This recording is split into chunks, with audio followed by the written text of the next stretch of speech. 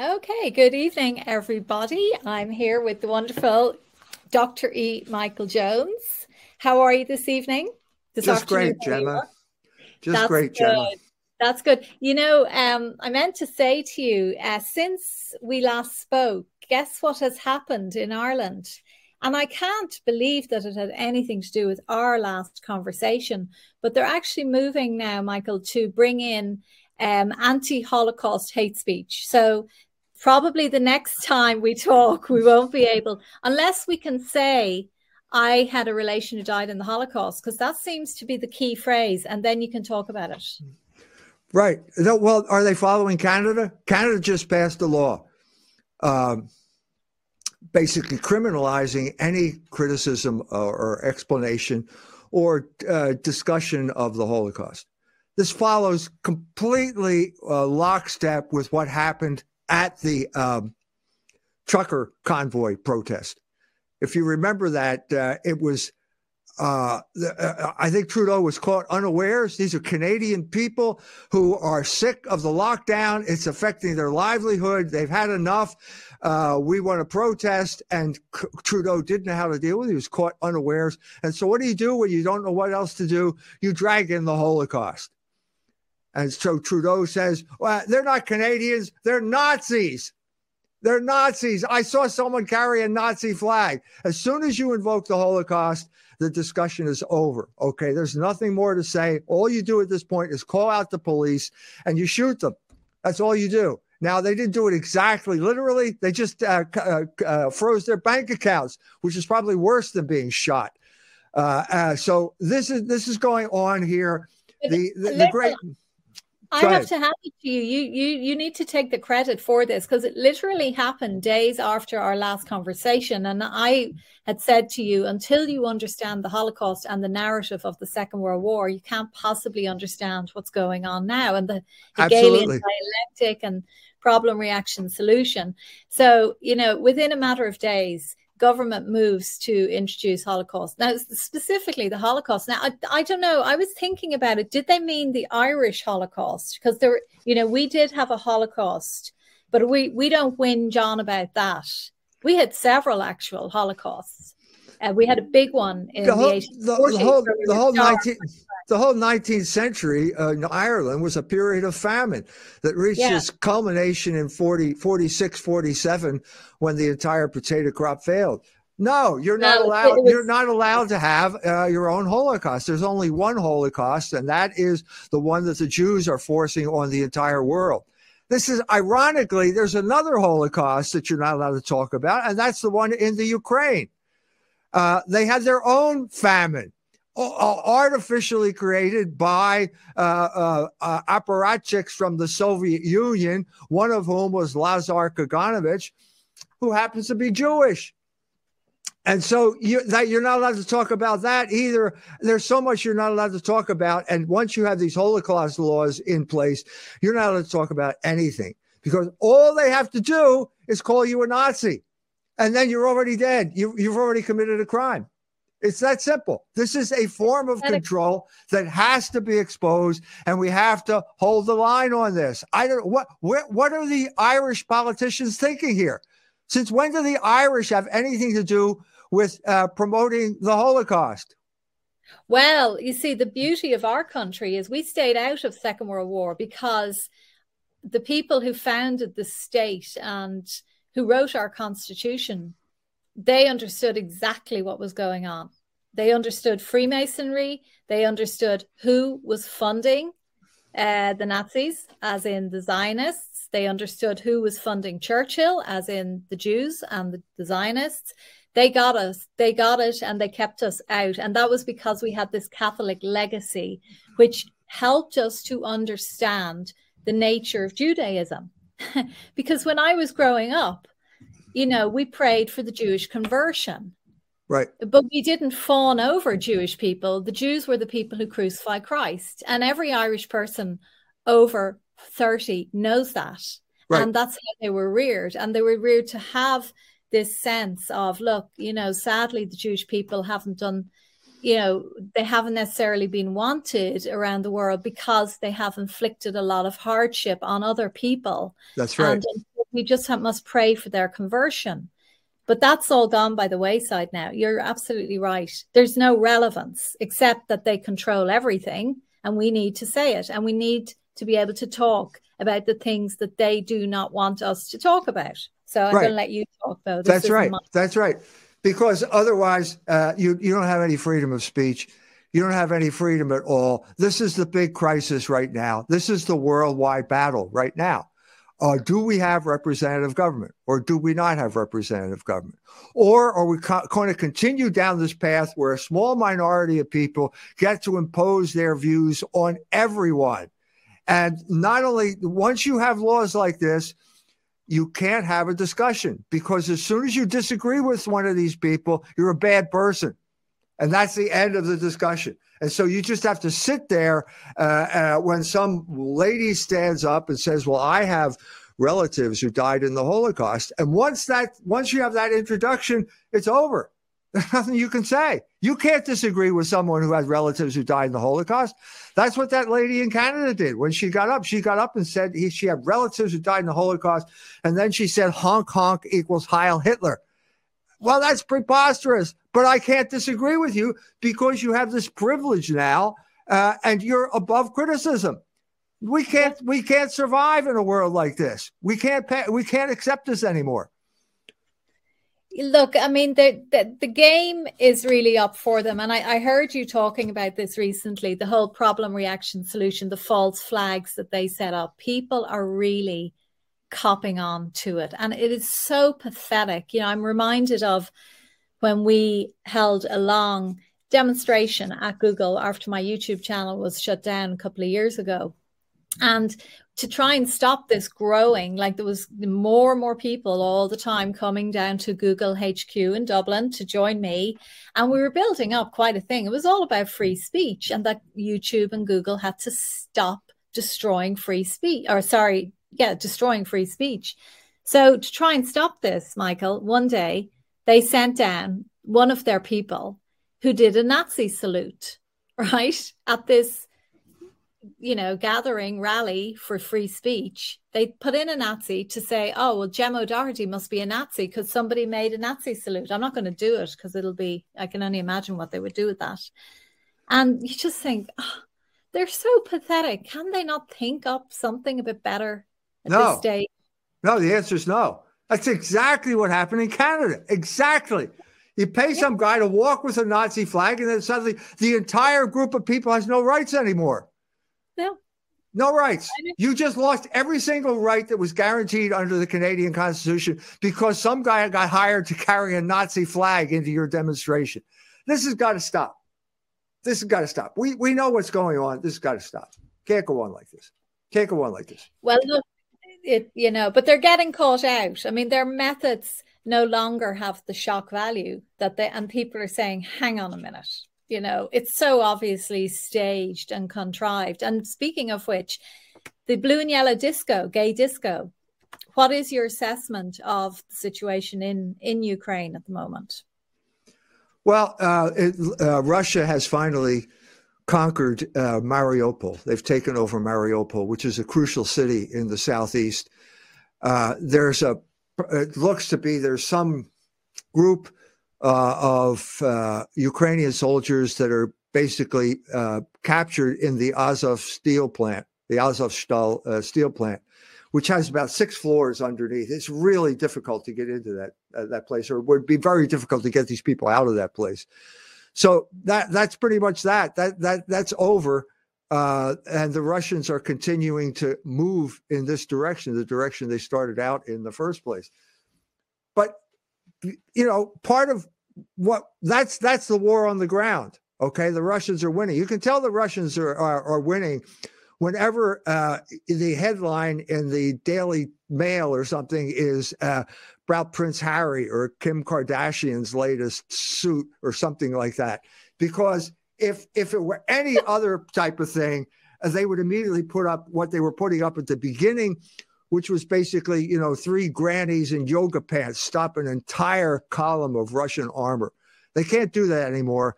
And so the transition was to basically atrocity stories. After they realized that the Russians were winning, they started playing atrocity stories. But it turns out they're not flying either. So that whole Bucha atrocity story turns out to be it's the Ukrainians who killed those people. The Ukrainians, these people are Nazis. They brag about being Nazis. What do I mean by a Nazi? Okay, this is a guy who doesn't feel bound by any rule of law or morality. They are ruthless people. And they are people now who are basically taking the Ukrainian people as hostages. That's what's going on in all of these cities. And so part of the problem here with the Azov steel plant is that they got women and children down there, or else they're lying. But they did do a video. CNN put up a video of these women and children who are down there. The Nazis are using them as human shields. This is the type of pernicious warfare that's going on that is part of the program. It's not just some type of aberration that took place in the heat of battle. No, this is part of their program. And this is why Russia feels that it needs to get in there and denazify the eastern part of the Ukraine. So the problem here is, look, every time the problem lies with the media. So they're trying to win the propaganda war, even though they're losing the war on the ground. And this leads to a situation where anytime one of these Ukrainian Nazis kills someone, he can do it with impunity. He knows he can do it with impunity because the Western media are going to immediately attribute it to the Russians. This is really nasty. This is really despicable. And it's the Western media that have blood on their hands because of this. Now, one of the incidents here was the Russians bombed a maternity hospital. Okay, that's went up. You knew this was a hot item because it was all the top item on every single mainstream media platform in the West. Well, then a couple of days later, one of those ladies at the maternity hospital shows up and they do a video of her. And it turns out, no, it was the Azov brigade that took over the hospital. They took the food out of the mouths of these pregnant women. And then they fired artillery shells on the hospital. Their own position. They fired artillery shells on it because they knew the media would say that the Russians did it. So then this lady comes forward. She is pictured there in a news report, an AP news report, Associated Press. That is the journal. That's the backbone of journalism in the United States of America. They're supposed to be impartial.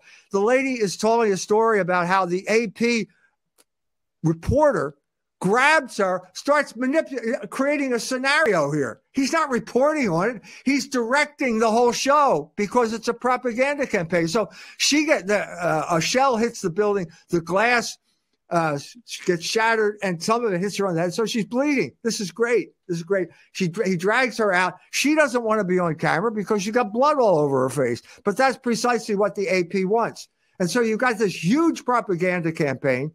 You got all of these chest thumpers who are begging or to send arms to the Ukraine, meaning that people are going to die, and that there's a group in power there, like the Jew Zelensky, who is willing to shed the blood of the last Ukrainian in this war that is being fought there, when they never should have happened in the first place.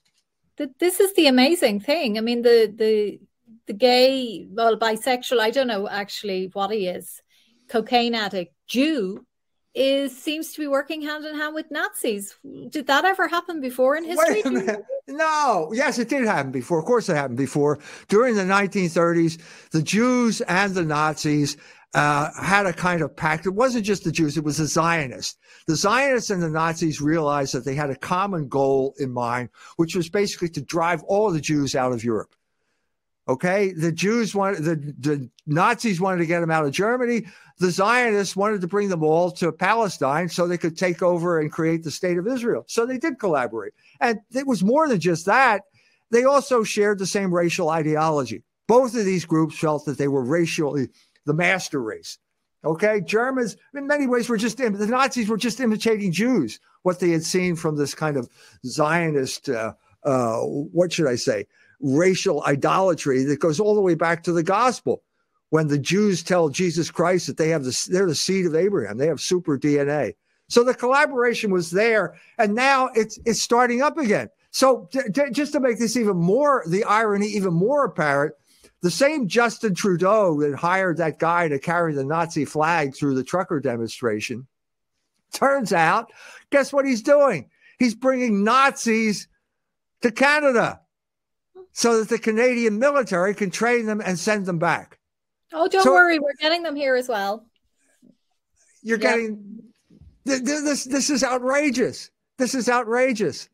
But I mean, let's take consolation in the fact, how can you or any legislative body take this story seriously anymore? I'm talking about the Holocaust narrative. How could you possibly want or imagine you could propose a narrative that is this phony, that has been exposed for years now on the entire population of Ireland or Canada? How can you think you can do that? Well, whatever about Canada, given our history in Ireland, and I don't like to bleat on about, because I can't bear victim consciousness or victim playing the victim. But if any race of people have a right to play the victim, it is the Irish. End of story. And we never did. We just got on with it. And as a result, maybe we should have actually taken our history a bit more seriously. So the idea that we now have to bend over backwards for these Ukrainians, or for any nation, given the length that it took for us to get our freedom, it's laughable. And the Irish are going to suffer, and they are suffering. They're dying in their thousands as a result of this poisonous injection. They're going to suffer because of it, because they abandoned their history and they abandoned their Catholic faith. And it's coming to them. It's coming to them. Well, that's good. I mean, if the Irish people are going to wake up and realize that because they abandoned the Catholic faith, they are enslaved. They are eyeless in Gaza, grinding at the mill with slaves. Well, that'll be good. That'll be an example of the cunning of reason. That'll be an example of God drawing good out of evil. Because evil, the purpose of all evil is higher consciousness. That is the whole purpose of this. That we now understand the situation better, and now we can act to prevent it from happening again. We're being given a chance, as we always are, by our Creator. And will people take it, or will they continue down this road to hell? And that's where they're heading, it seems. But look, there's definitely a massive change in the air. We say it every time, and it gets bigger and bigger. But since we last spoke as well, Michael, we've had some cultural enrichment in Ireland. You may have heard about it. Yes, we had some beheadings in County Sligo. The mainstream media didn't like to talk about that, but it was an Islamic, in inverted commas, Islamic, because I know who's funding the radical mosques as well. We go back to the same people. But it was an Islamic terrorist attack on two allegedly gay men who were beheaded. And that bit of the story sort of really only very briefly got mentioned. But we had this unusual joining of the Muslims and the LGBT lobbies. They came together. It was a wonderful sight to see them together, because the gays didn't want the Muslims to be blamed, and the Muslims didn't want the gays to be blamed. But you can imagine who all of the hate was directed at. Yes. The Catholics.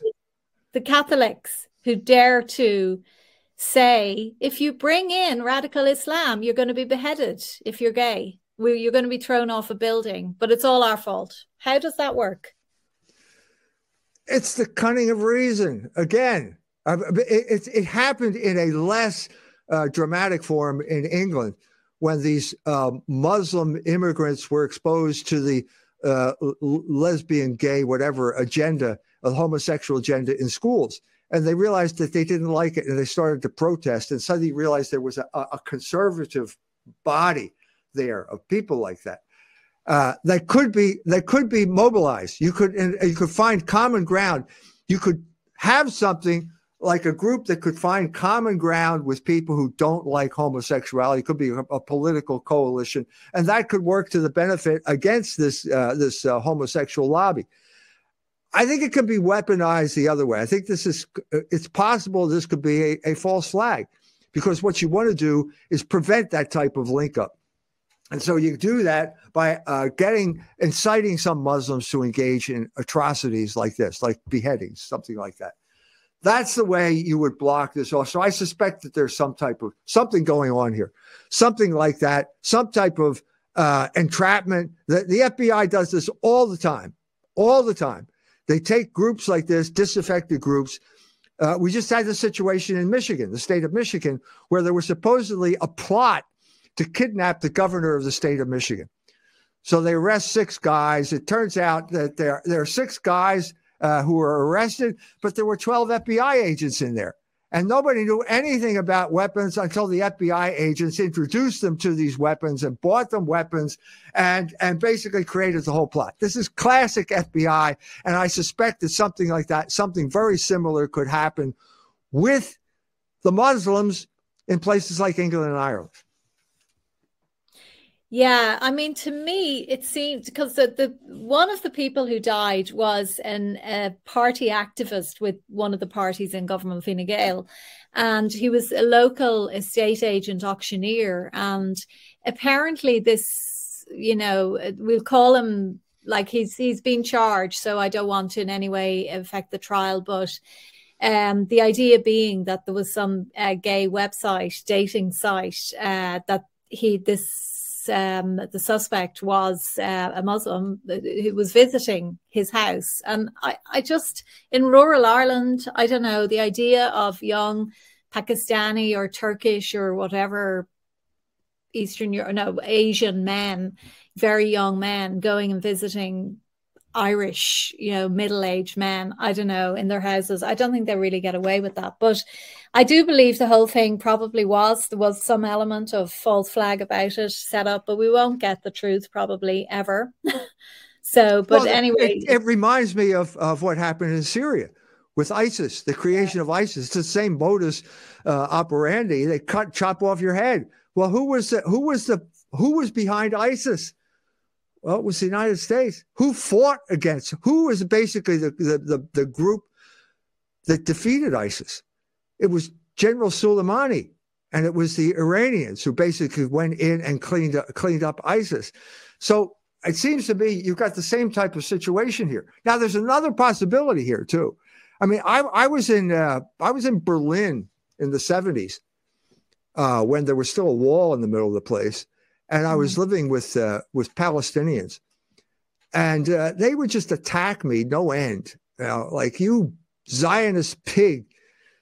I said, well, I know what a pig is, but what's a Zionist? I didn't even know what a Zionist was, but they were yelling at me because I was an American. These people were very angry. And I think part of the anger came from the fact that they were being subverted sexually at the time. So Berlin, I know this is no surprise, but Berlin is a very decadent city, and it was very decadent back then. And there was prostitution, rampant prostitution all over the place. Now, you get these guys who come from a kind of puritanical Islamic culture, and you bring them into a place like Berlin, where it's alcohol alone is going to cause a problem, because the Germans have a long tradition of dealing with alcohol more or less successfully. I saw this personally when I was in there. They hired Irishmen to work on the nuclear reactor across the river from where I was. And the Irish went completely crazy because the German worker has beer on the job. So you had these Irishmen getting drunk and falling off scaffolds because they weren't used to the German way of drinking beer or whatever. Well, think of what it's like for a Muslim to come into a situation like this where they have no alcohol, and where the women wear these, the chador, this modest clothing, and suddenly you're walking through Berlin, and there are all these whores coming after you, and so on and so forth, and they succumb, and they're full of hatred, and you can't. The self-hatred has to be projected. So they projected onto me, because I was an American, because America had supported the Israelis, and so on and so forth. This could also be a factor in Ireland as well, because you have these people coming. Anytime you have a group moving into a new country, you're going to have corruption of morals, because most people in this world think of morality as what other people do. what the culture allows, what it does not allow. If they're not moral theologians, they're not, E. Michael Jones talking about practical reason and Kant's categorical imperative. You get it from the people you live with, and suddenly you're in Berlin and everybody seems to be acting in a different way, and you succumb to it. And then you got this hatred, and then you got this projection of this hatred in terms of violence. That could be what's happening in Ireland. It could be as simple as that maybe this kid was tempted. He goes on this gay website or whatever it is. He's lured into a house. He's full of disgust, and he kills somebody. The main source of violence against homosexuals is other homosexuals because they get into this type of situation. Yeah, exactly. And I do think what you mentioned earlier about there's definitely, and certainly it's happening in the States above anywhere else, the challenges now happening at a school level against the LGBT++ agenda is they're very impressive. I've been watching today some parents speaking at I think there's school board management meetings, and where parents have the chance to stand up and express how they feel about the curriculum. And they are really starting to fight back. And I think this issue is nearly becoming sort of the focal point of our efforts to take down this awful New World Order agenda, that it will be parents standing up and trying to protect their children from this awful pedophilic curriculum. I mean, where they're just talking about the most disgusting things to 5- and 6-year-olds. Do you feel that? Am I over-exaggerating? No. There is a grassroots movement, and the school unions are upset. So it began in Virginia, where basically a woman shows up and she starts. This is the book that my children, 5-year-olds, are reading, and she starts reading it. And the head of the school board says, "You're not allowed to read that. There are children here." Oh, wait a minute! You're the one who put it in the hands of these children. So it created a huge. Got media attention, and then the Democratic candidate, actually the incumbent running for governor again, running for re-election, said on camera that parents should have no say in how the schools are being run. Well, the Republicans jumped on that. They made a campaign video and they just played that no end, and finally they won. The Republican won. Now, the Republican happens to be an oligarch. He works for one of these big vulture capital firms. It's always a problem. There's always a problem here. It can always revert. But it did succeed in basically overthrowing the Democratic regime in the state of Virginia. So that was good. That's good.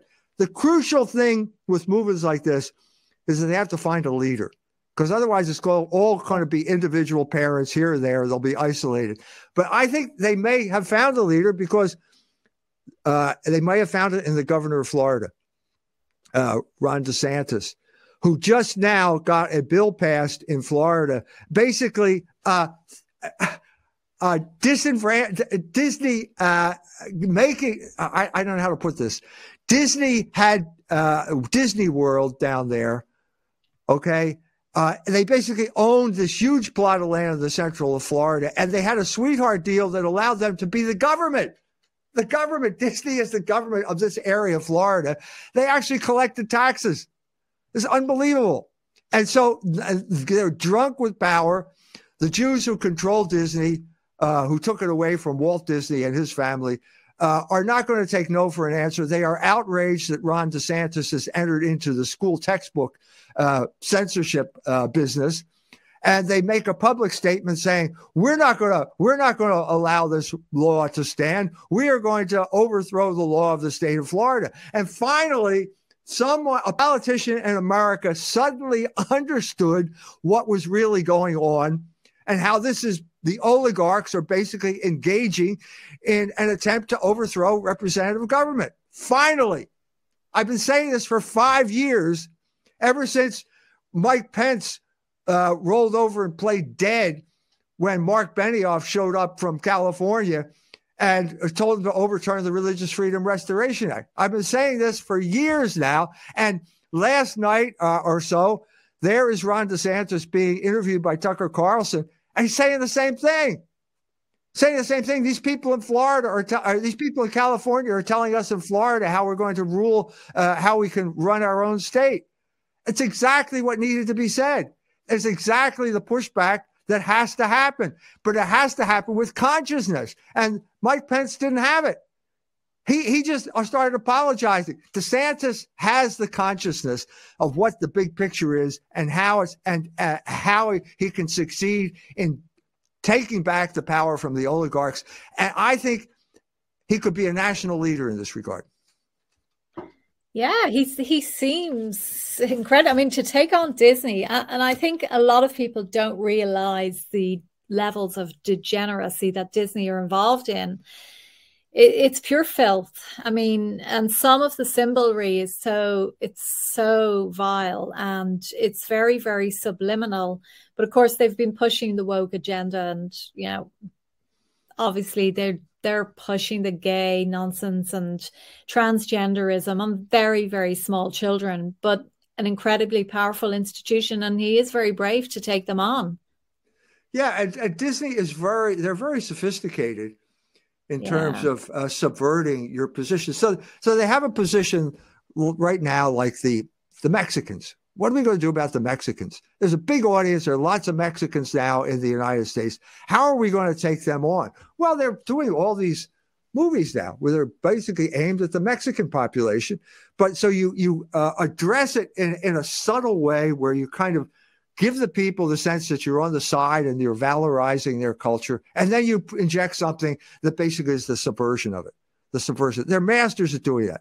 Yeah. That is in many ways why the Jews, we're going to do an article on this in Culture Wars, an in-depth article on the whole history of Disney. But I think this is one of the reasons why the Jews targeted Disney, because it had the reputation of being like wholesome, all-American stuff. And so you'd create a character like Hannah Montana. I've never seen this. I don't know anything about it. I just know there was a character there. And then it's Miley Cyrus. And so suddenly you use that image of wholesomeness, and then you subvert it when Miley Cyrus breaks out and she's doing all these slutty videos, music videos. That's precisely the game. And usually they're very sophisticated to do it. But for some reason, when it came to Florida, they completely freaked out. They completely overplayed their hand, as if they're maybe it was personal. I mean, maybe we're dealing with people who are engaged in this type of homosexual activity themselves. It's not surprising that obviously it could be people like that and who feel very sensitive about this thing, because you can't engage in activity like that and not feel guilt, because you're violating the norms of natural law. You're not even you're not even sinning in accord with nature anymore. You're sinning against nature, and that's going to have a psychic effect. And so when something like this comes up, they blew up. They overplayed their hand, and now look what happened. Now they have to pay taxes. Oh no! Oh no! What did we do? Wait a minute! Stop! Stop! We're sorry. Kick these homosexuals out. I'm sorry. No, let's go back. No, and it's too late now. They killed the goose that laid the golden egg. They deserve such a kicking. You know, they came to a lovely little village just on the Dublin-Wicklow border, Enniskerry. You may have heard of it, Michael. I think it was last summer, and it was like during COVID, and they just took over the whole place to make one of their vile films. And like, they built a big set. They turned this village into a Disney set. And of course, all the village were just fawning over them. They had like all the traffic was rerouted for months on end. And yeah, I really want to expel, because they are the pedophilia that they're involved in, the amount of staff that they have had who are pedophiles.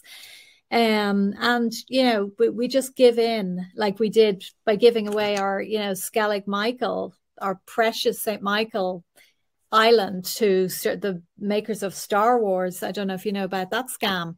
No. But we just bend to Hollywood whenever they come here, and get their, again, paying no tax, and just taking over parts of the country for whatever length of time, and doing whatever the heck they want. So it is nauseating, but they're getting a good kicking in Florida, and that's fantastic. And the media are going absolutely crazy, which is a bonus. What do you make of Elon Musk's move on Twitter? Do you? I was just told that he bought it. Apparently, apparently he's now in charge of Twitter. Were you on Twitter? I was banned. Yeah, I'm still banned from Twitter. I had about 80,000. You probably had about 800,000. I don't know how many people I had, but I know that it was something really bizarre. I mean, something really bizarre that I didn't think, I thought it was totally innocuous, and it got me banned. So there's very little rhyme or reason. These are people who have it's like exactly what Disney was in Florida. So you have the best of both worlds. You're a private operation, and so there's no control, no government control, no due process, but yet you have the power of government because you have a monopoly situation. That is precisely the situation that has to be rectified with big tech and the big media right now. I've said this before, they have to be nationalized. Now, people say, oh, what do you want? You're a communist. You want the government. No, I'm not talking about that. I am saying, what I mean by that is that the rules which govern the Constitution should govern big media. That's what I'm saying. Okay. So if it's not illegal or libelous or yelling fire in a crowded studio, then it should be allowed. And you shouldn't have the power of government to enforce the opinions of a small minority. And we know who that minority is because we've been through this whole hate speech campaign of 2019, where the ADL, which isn't even representative of all Jews, gets total veto power over who's allowed to talk on the internet. But, okay, so are accounts like ours going to be reinstated? We'll see. He's apparently saying he's well, that would be fascinating. Do you know why I was banned? Now, it was a crime against humanity. I accept that, because I published a study about the benefits of vitamin C. This is outrageous. I had the most retweeted account in Ireland of a journalist, an actual journalist. But according to Twitter, my account was the most retweeted. So I was getting huge traction. But because I said, actually, vitamin C can help with the common cold, maybe you should try it before you start, taking remdesivir or whatever. Right. Putting yourself going on a ventilator, banned. So, but we'll see. But look, he's getting 46 billion financing. Who's financing it? Who? Well, that's the question. Are we just going to go back to the same old story where the people who are rich and powerful get to determine what we're allowed to say? That's the problem. The problem is, in many ways, that first of all, it's too big, like something like Amazon or Walmart. They're just too big, and they have too much power because they're so big. But secondly, what are the rules that are going to guide these things? You've got people who are basically doing what happened in Florida. Not only are they not going to follow the rules, they're going to overturn the rules. They have so much power. They're drunk with power. This is precisely the position that Google was in Ireland. They were drunk with power because they overthrew the government. They changed the Constitution on abortion. They overthrew the whole gay marriage thing. They have way too much power. How are we going to deal with this? How do we deal with this? Well, we switch off. We just walk away from their system and we build our own system. And I do think increasingly people are. Our own system will consist of being able to grow your own food, being completely self-sufficient from the state, not reliant on it in any way, and it will collapse. And it's so easy. If people just could see how easy it is, especially in an agricultural country like Ireland, you know, the system is going to kill you. It's designed to kill you. If you want to be part of it and keep getting your jabs, okay, that's your decision. But you can also take a very easy step and walk away from it. I think that we have to take back the government. I don't think these people will leave us alone. I don't think we have an alternative of heading off somewhere. Look, America was the classic country where if you didn't like it, you could always move someplace west where there was nobody there, or you had an opportunity. We're reaching the point now because of surveillance, because of all this type of stuff, that you can't escape it anymore. You have to take a stand. I think we have to take back the government. Well, how do we do that without violence? You're not promoting the revolutionary spirit, I hope. No, but I'm saying that DeSantis is an example of how to do it, how he did it in Florida. I'm saying that Orban in Hungary is an example. No, I'm not arguing for armed insurrection. I am not doing that at all. I'm saying it's going to come to that. We are already seeing signs that the people are now waking up to the fact, finally starting to understand what this involves. And maybe it took COVID to do this. Maybe it took COVID to do that.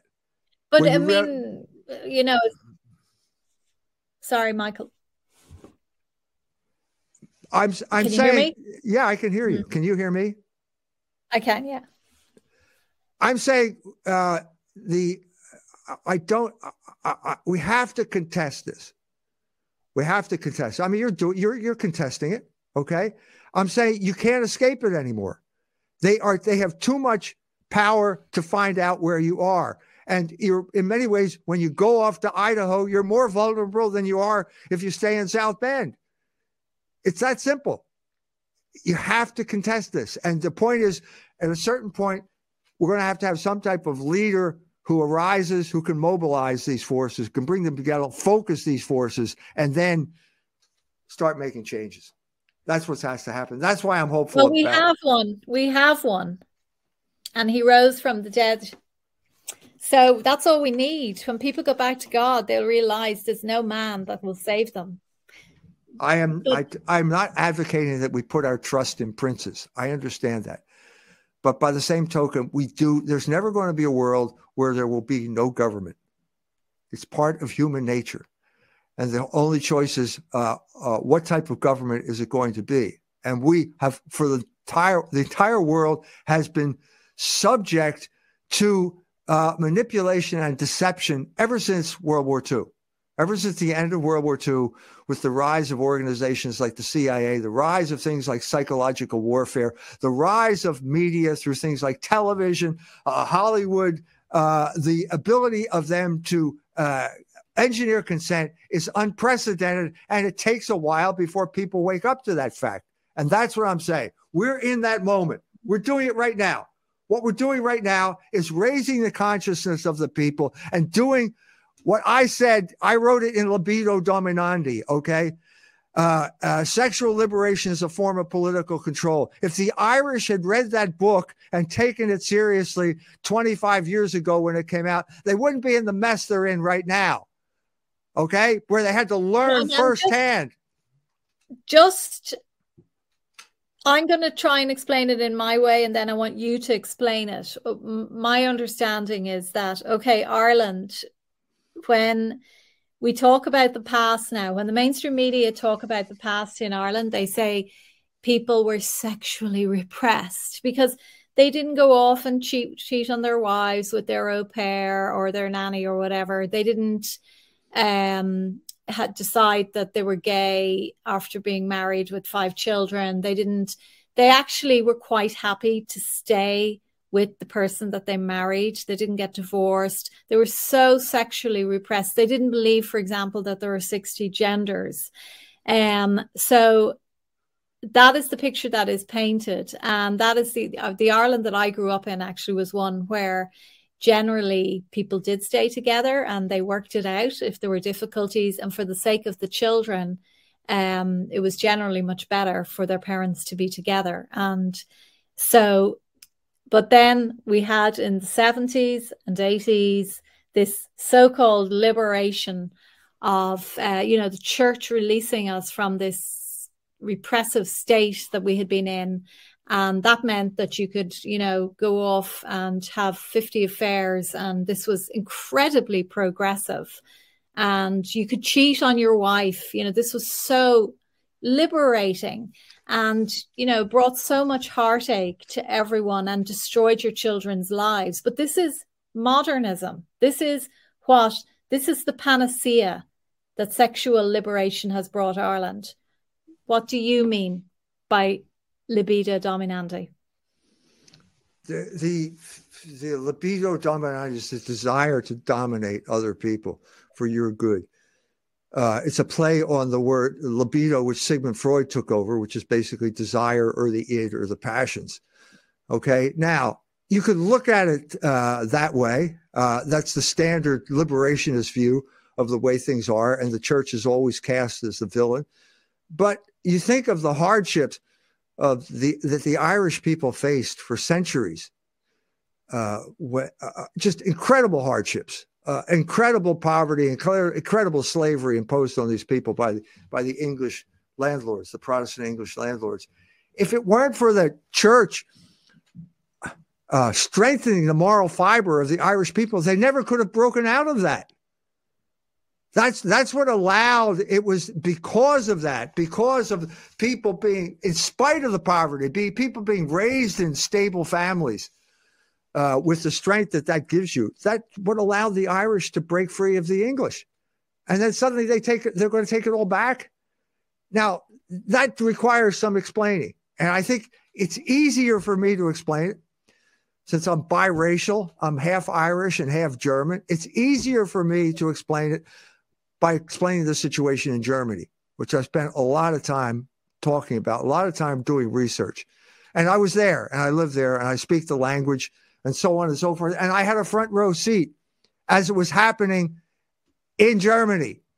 So I'm over teaching in Germany. It's the summer of 1974. And I come across to Ireland to find my relatives. And I end up ride a bicycle. My wife and my oldest son and I are on a tandem bicycle, and we're riding across Ireland. We end up in Ballahadreen, and there we find my great aunt and great uncle on a farm in Ballahadreen. There's no running water. It's poor. I just come from farms in Germany where they were rich by comparison to these people, but these poor people, they had survived. It hadn't made it to Ireland. What am I talking about? Sexual liberation hadn't made it to Ireland at that point. It was happening in Germany. And it was happening in Germany then because Germany had been conquered by the United States of America during World War II. And the first plan was the Jew Morgenthal's plan to starve the German people to death. And that didn't fly because people like Americans like Herbert Hoover stood up to what he calls Semitic vengeance. And then they switched to another plan, which was ruthless social engineering of the German people, which meant exposure to pornography, because they knew that this would break down the moral fabric of the German people. And once it was broken down, they could be easily manipulated. And I was there at the high noon, basically, of this, when Germany was being flooded with these softcore pornography films, like Lass Jucken Kumpel and Beim Jodeln juckt die Lederhosen Schulmädchen Report, 13. Folge. All this type of crap was being flooded into the country, and it was having an effect. Okay? Now, why did that happen? The main reason it happened was the collapse of the Catholic Church. And it was paradoxical because this was the moment when the Catholic Church was the strongest it had ever been. The German Catholic Church, German Catholics had more influence than ever. And I'm talking about the Second Vatican Council. The Germans ran the Second Vatican Council, and there was one German in particular who really was in charge, and that was Joseph Ratzinger. He had been appointed as Peritus by Cardinal Frings of Cologne, a heroic figure who stood up to the Americans and said, take the food out of the warehouse, it's not theft. He stood up, exactly the same type of courage allowed him to stand up to the pornographers of his day. They had something called the Volkswartbund. It was their Legion of Decency. They were fighting tooth and nail. And it was an uphill battle because the Americans held all the power in their country and they wanted it imposed on the German people. And so what happened? Crucial moment, 1964, Frings is in Cologne. Ratzinger basically takes over the Vatican Council, turns it in a completely different direction. Now we're going to be positive. We don't want that negativity. And they turn the Jack Kirk Church, Catholic Church, turns its back on the Volkswartbund, on their own Legion of Decency, and they adopt the Holocaust narrative. That's what happened. And then the Holocaust narrative through Nostra Aetate, that document, which said the church opposes all forms of anti-Semitism. What does that mean? Through that document, the Holocaust narrative got imposed on the Catholic Church. And the Catholic Church was crippled as a result of it. And we're paying the price, both in America. So the same time that everybody's focused on the council, all these Germans are focused on the council, the Jews come in and destroy obscenity laws in Germany. The film in Germany was called Das Schweigen. It's The Silence. It was by Ingmar Bergman. It was being orchestrated by Harry Schein. Doesn't sound like Swedish to me. It doesn't sound like a Swedish name. He was a Jew from Austria who ended up in Sweden. And he was coordinating the efforts to destroy the Legion of Decency in the United States at the same time. The movie that broke the production code in the United States of America was The Pawnbroker. And guess what that was? It was a Holocaust movie. The Holocaust is the vehicle that has led to the destruction of the influence of the Catholic Church in places like Germany and Ireland. So now we know that. Now it's time for us to wake up and start acting on what we know. Okay, that sexual liberation is a form of control. I don't have to say that to the generation here anymore that grew up with pornography on their cell phones. I don't have to tell them they're slaves. They know they're slaves. And yet knowing that is oftentimes just enough to wake up to the fact and suddenly you break free. You can break free. It's possible. I get letters every week of people who have broken free. It's possible, but you have to have the consciousness of what happened and what is going on right now. Absolutely. And, you know, it results in so many young men in particular committing suicide. I think it creates a sort of self-loathing. And what country stood up more than any other in Europe against pornography? Ireland, thanks to the influence of the Catholic moral order. Also against alcohol abuse. You know, we like our temperance orders here were the pioneer movement. It was phenomenal. And it spread to where Irish missionaries went to. And like, you know, when I was growing up, Michael, there was no pornography in Ireland. I mean, it was just, okay, people say, oh, don't be ridiculous, Gemma. Everyone had a copy of Playboy under the bed. You know, it was hidden. Yeah, that's good. I'm glad it was hidden because I never saw it. And anyone I knew, I don't think ever saw it. And that's, you know, I'm not exactly ancient. I grew up in the 70s and 80s. And now the place is just, I mean, you know that every boy of 14 has seen it. And it's disgusting. It's vile. It's demeaning. It reduces humans to the level of, I won't even insult animals because they don't engage in that. No. So I can't articulate it in the way that you can, Michael, but all of this filth that was brought in to destroy our culture, that is what has gone wrong with us. That is it. It's this obsession with the material, satisfying the flesh. And the Irish have had their experience of it now, and it's been a disaster. So until they start to grow up and become moral people again, there's no saving them. No. They have to return to the Catholic Church. The Catholic Church preserved Ireland for all those centuries. They have to return. You can't pretend that you didn't have the Catholic Church. You have to go back to that. There's no other way out of this. And I think also, Michael, people, Catholic, like the one thing I absolutely adore about Catholicism, and I always have, is you know exactly where you stand. For example, around issues of medical experimentation, say, that it is wrong to experiment on humans. It is wrong to use other humans in medical experimentation, such as aborted babies. You just know, you know that homosexuality is a sin. You go back to your Catholic faith to check, how should I live my life? It doesn't change, it's constant. And what people need to do is they need to start going into their churches and approaching these priests who are lecturing them about climate change and Ukrainian migrants, and that they need to have a family of Ukrainians living in their spare room, etc. And to say, look, that's not what you're supposed to be teaching. You're supposed to be teaching the Catholic faith, and challenge your priests. Would you agree with that? Yes, yes. It has to happen. It has to happen. I have a more specific question, a more specific point in mind. I told you about Mick and Claire traveling around Tehran with them. I just have a question here. Like, how would they deal with the issue in Florida? How do you, I mean, you are elected representatives of the state of Ireland. Do you want to put yourself out of business? Do you want to just become some type of adjunct of Google or big tech? Or do you want to represent the interests of the people of Ireland? Can you seriously tell me that abortion, killing other Irishmen, is somehow for the good of the Irish people?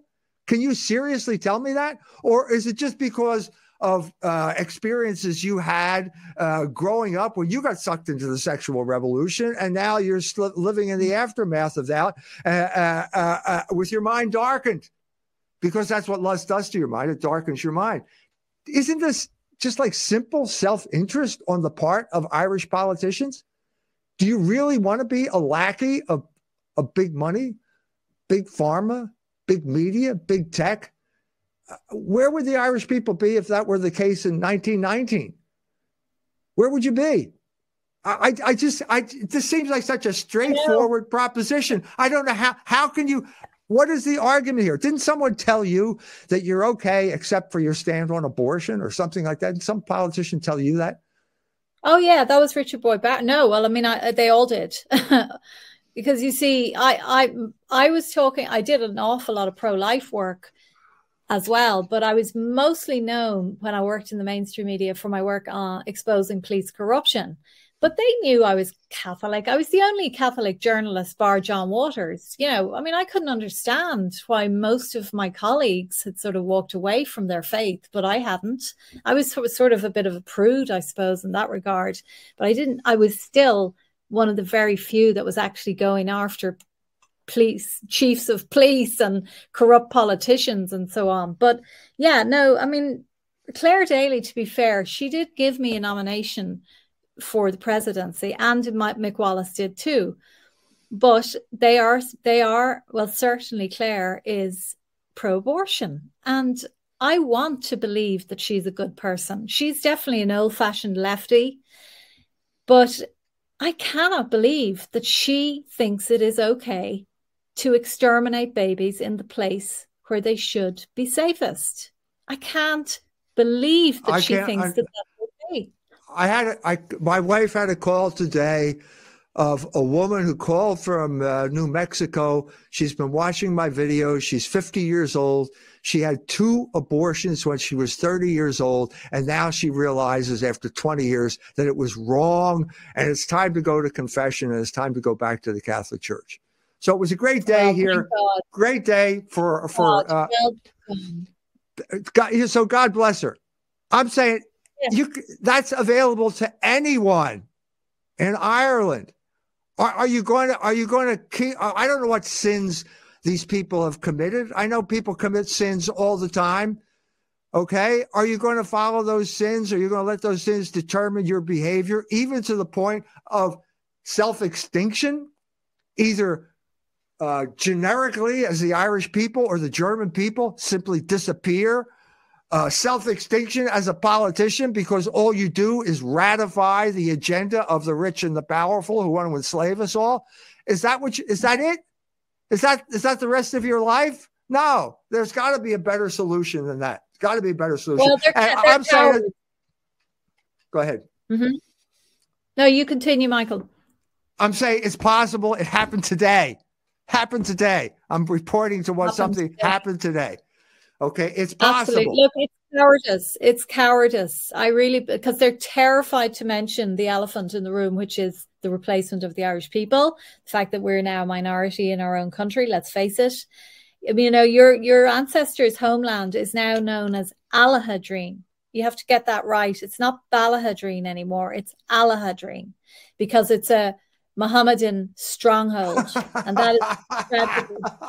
I know you may laugh, but be careful. No. You don't laugh. No. Don't laugh too hard because this is now available. This is now available up there. So, you know, but you don't get the likes of Claire Daly or Mick Wallace talking about issues like that. That's because they know that they will be cancelled, like me. They'll be, you know, have their home, the rocks thrown through their home, and you know, so they don't go there, and that's cowardice. Well, that's tragic. So, but listen, I don't want to keep you any longer than, you know, an hour. I know is we're so blessed to even have you for the hour. And your new book, well, at least your updated edition of the Jewish Revolutionary Spirit is available, right? Yes, it's available now at culturewars.com. Go to culturewars.com. Yes. All of my books are available there. Do not go to the normal search engine. Go directly to culturewars.com because there's a concerted effort to keep all of this material out of your hands. Correct. Testimony to the power of the written word here. All of the usual suspects do not want you to read this material. This is unbelievable material, and everyone needs to read that book. Everything is available postage to Ireland, right? Yes, Michael? Yes. We have much better service now. We have a broker who is getting our material through. We're having a little bit of trouble during COVID, but no problem now.